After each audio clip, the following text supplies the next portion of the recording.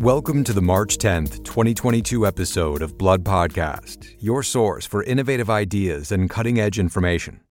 Our topics are based on articles published in Blood, a journal of the American Society of Hematology. On today's podcast, we'll focus on two reports on clinical outcomes following COVID-19 vaccination in patients with hematologic malignancies. Despite full or partial vaccination, these patients have an increased risk of poor outcomes compared to matched controls or the general population. In a third report, we discuss new data on HLA mismatching and outcomes of haploidentical transplants.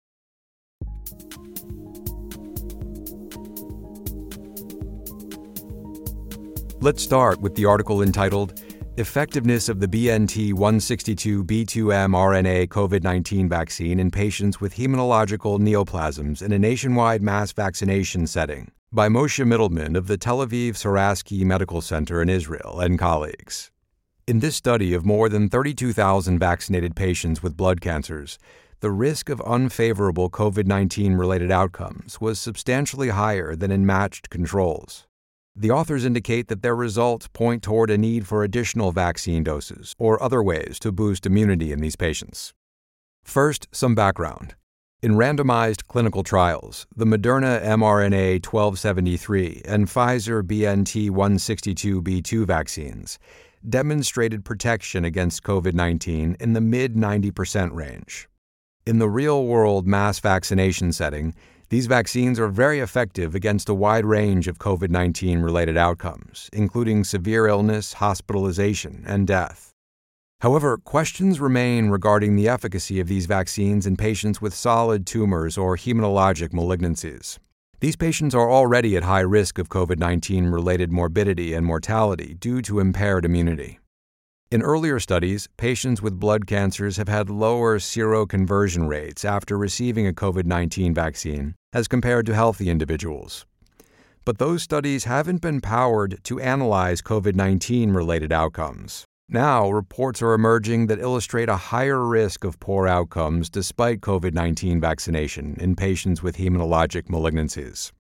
One report comes from investigators in Israel. That country has a national policy encouraging cancer patients to get vaccinated. As a result, most patients with blood cancers have received at least 2 consecutive doses of BNT162b2 through the National Vaccination Program.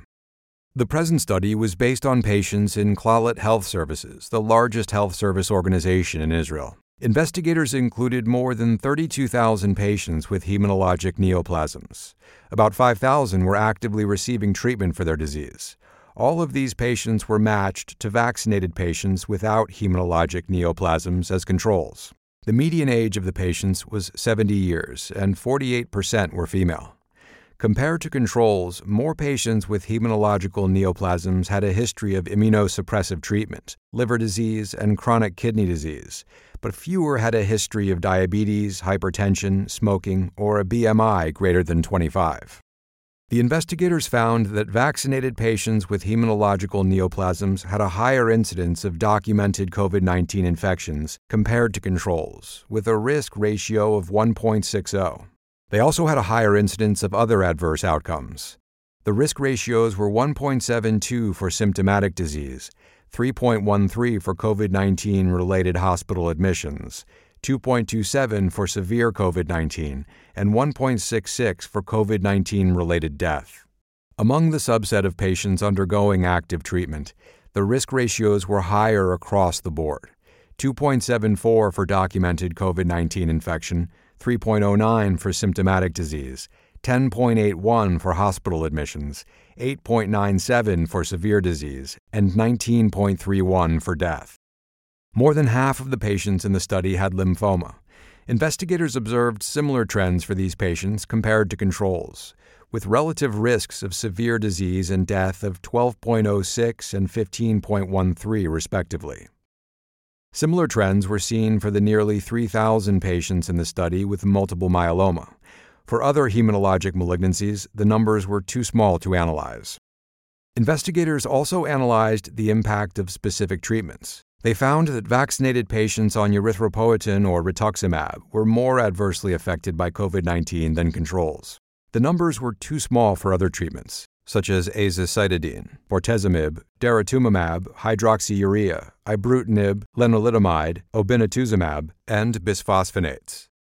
What can we take away from this specific study? The rates of documented COVID-19 infection, symptomatic disease, hospitalization, severe disease, and death were higher in vaccinated blood cancer patients as compared to vaccinated controls.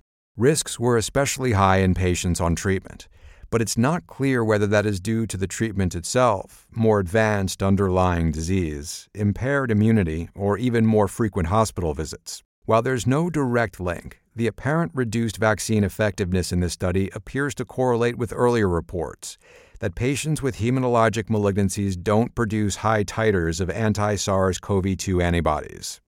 One question not addressed by this study is the impact of a booster shot. Middleman and co-authors looked at patients in Israel vaccinated through February 2021, and it wasn't until the end of July 2021 that Israel made available a third dose of the BNT162b2 vaccine.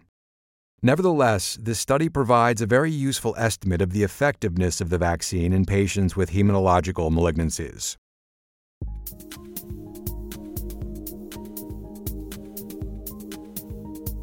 Now let's look at another report entitled COVID-19 in Vaccinated Adult Patients with Hematological Malignancies, Preliminary Results from EpiCovid-IHA by Livio Pagano of Università Cattolica del Sacro Cuore in Rome, Italy, John Salmonton Garcia of the University of Cologne in Cologne, Germany, Francesco Marchesi of the Regina Elena National Cancer Institute in Rome, Italy, and colleagues.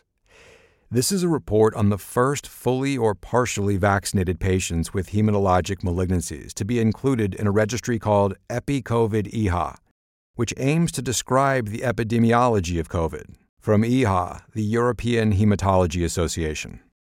However, it's not the first report from the EpiCovid-IHA registry. In a study published this past October, authors confirmed a high risk of lethal complications of COVID-19 among patients with blood cancers. Out of 3,801 validated cases of patients with hematologic malignancies who were infected with SARS-CoV-2, the overall mortality rate was approximately 31%. Since January of 2021, the EpiCovid-IHA registry has been accruing data on adult patients with hematologic malignancies who were partially or fully vaccinated but nevertheless developed COVID-19. In the current report, investigators share their findings for the first 113 of these patients to be included in the registry. The patients were considered fully vaccinated if they had the final dose at least 14 days after they started to experience COVID-19-related symptoms or had a positive PCR test. The 113 COVID-19 episodes among partially or completely vaccinated patients with hematologic malignancies were reported by 42 centers in 14 countries.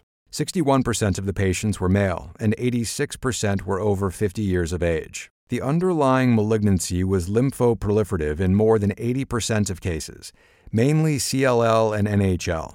68% were receiving treatment for their malignancy at the time of COVID-19 or within the previous 3 months. Most of these patients received an mRNA vaccine, including the Pfizer BNT162b2 vaccine in 70% and Moderna in 18%. The remaining 12% received vector-based or inactivated vaccine. About 3/4 were fully vaccinated.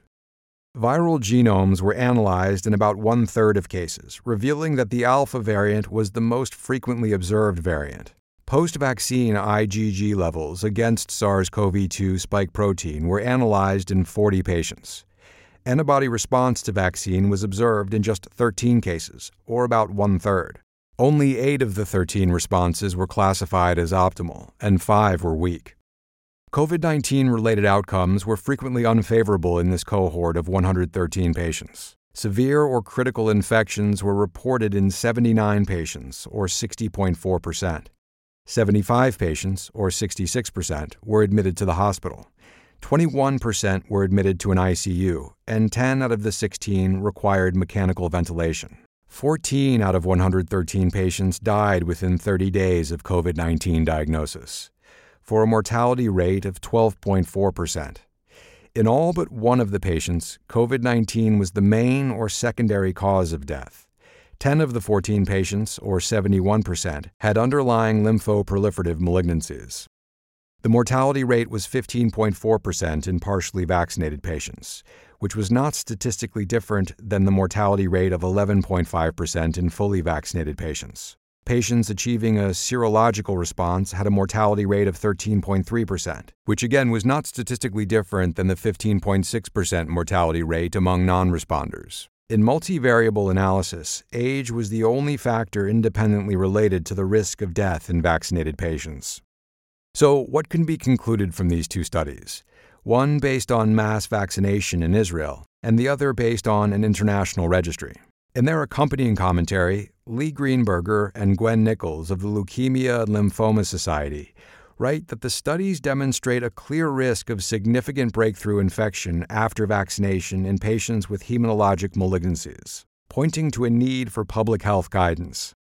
However, both studies have important limitations. The data reflect a time before the Delta and then Omicron variants became the predominant viral strains. In addition, the number of patients are too small to tease apart differences in outcomes for specific types of malignancies. Moreover, the studies don't shed any light on the cause of impaired immune response in these patients. Greenberger and Nichols emphasize a need to develop treatments for patients at high risk of COVID-19 infections or poor COVID-19-related clinical outcomes. Studies underway are evaluating the effectiveness of monoclonal antibodies given before exposure in high-risk patients, which include immunocompromised patients with hematologic malignancies, especially those on active treatment or at high risk of developing a COVID-19 infection.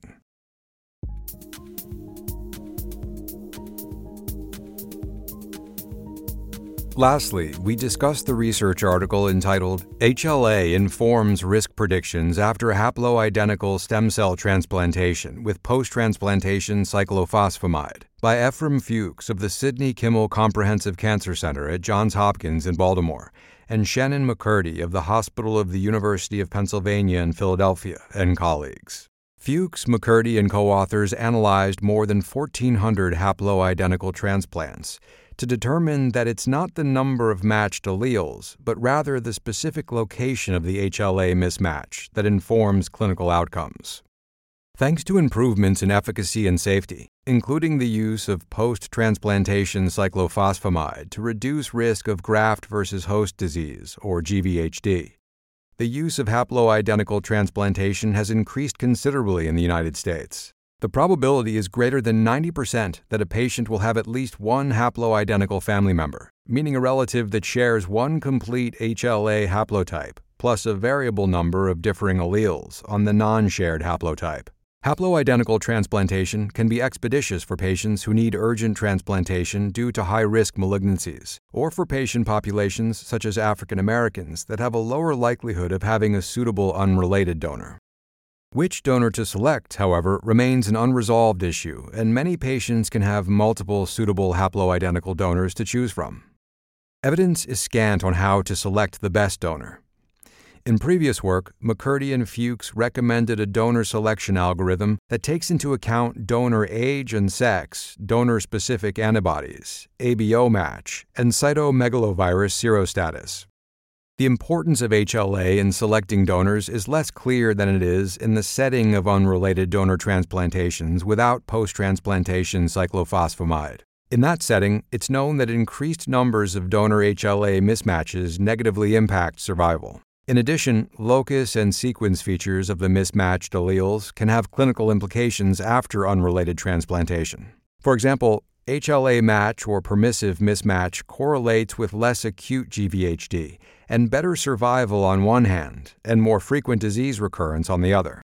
In the current study, investigators sought to study the impact of HLA locus mismatching after haploidentical transplantation with post-transplant cyclophosphamide. Their retrospective study represents the largest clinical cohort to date studying the effects of individual and combined HLA locus mismatching in this setting. They used HLA typing and clinical data from the Center for International Blood and Marrow Transplant Research. The dataset included 1,434 patients with AML, ALL, or MDS who had undergone haploidentical-related donor transplantation with post-transplant cyclophosphamide between 2008 and 2017 at 111 centers.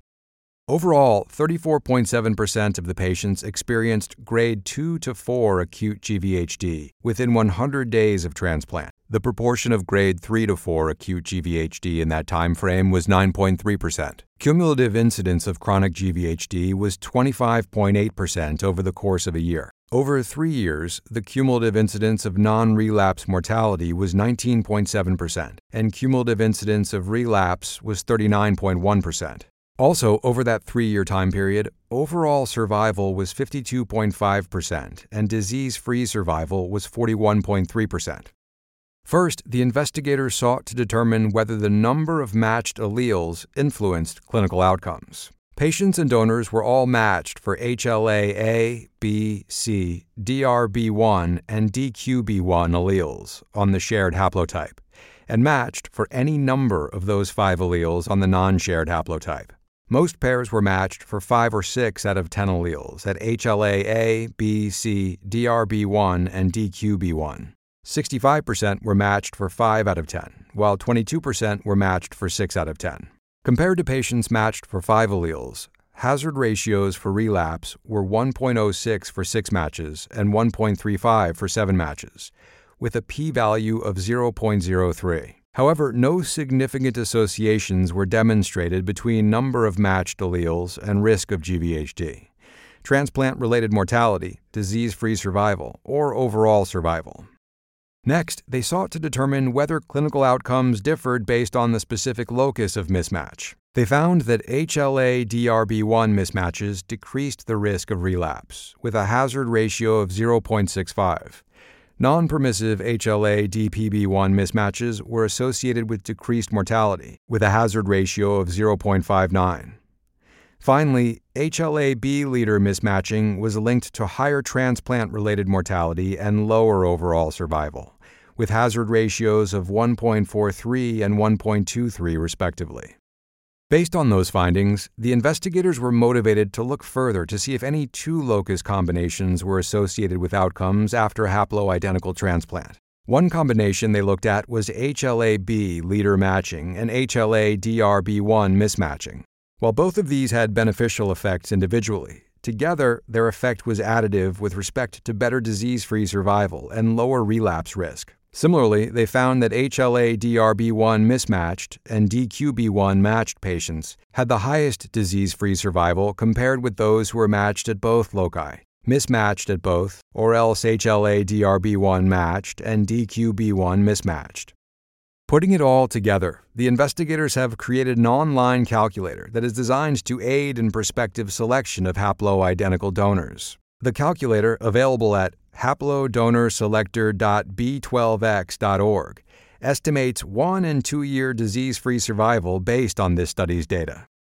In a commentary on this study, Katharina Fleischhauer of University Hospital Essen in Germany said the investigators have unraveled the role of patient-donor HLA matching in haploidentical transplantation for acute leukemias and MDS. She states that the study is an elegant demonstration that the HLA barrier has not been erased, but needs to be adjusted for patients undergoing haploidentical stem cell transplantation with post-transplant cyclophosphamide. Rather than the number of HLA mismatches, it's locus-specific effects that explain the impact of HLA matching status on outcome, Fleischhauer writes. That's a finding that is not only practical, but also serves to remind us that qualitative, not quantitative effects are essential to understanding patient-donor HLA disparities. You have been listening to the Blood Podcast. For a list of additional authors, as well as more detailed articles and commentaries on which this podcast is based, please go to bloodjournal.org. Be sure to join us next week for another episode. Thank you for listening.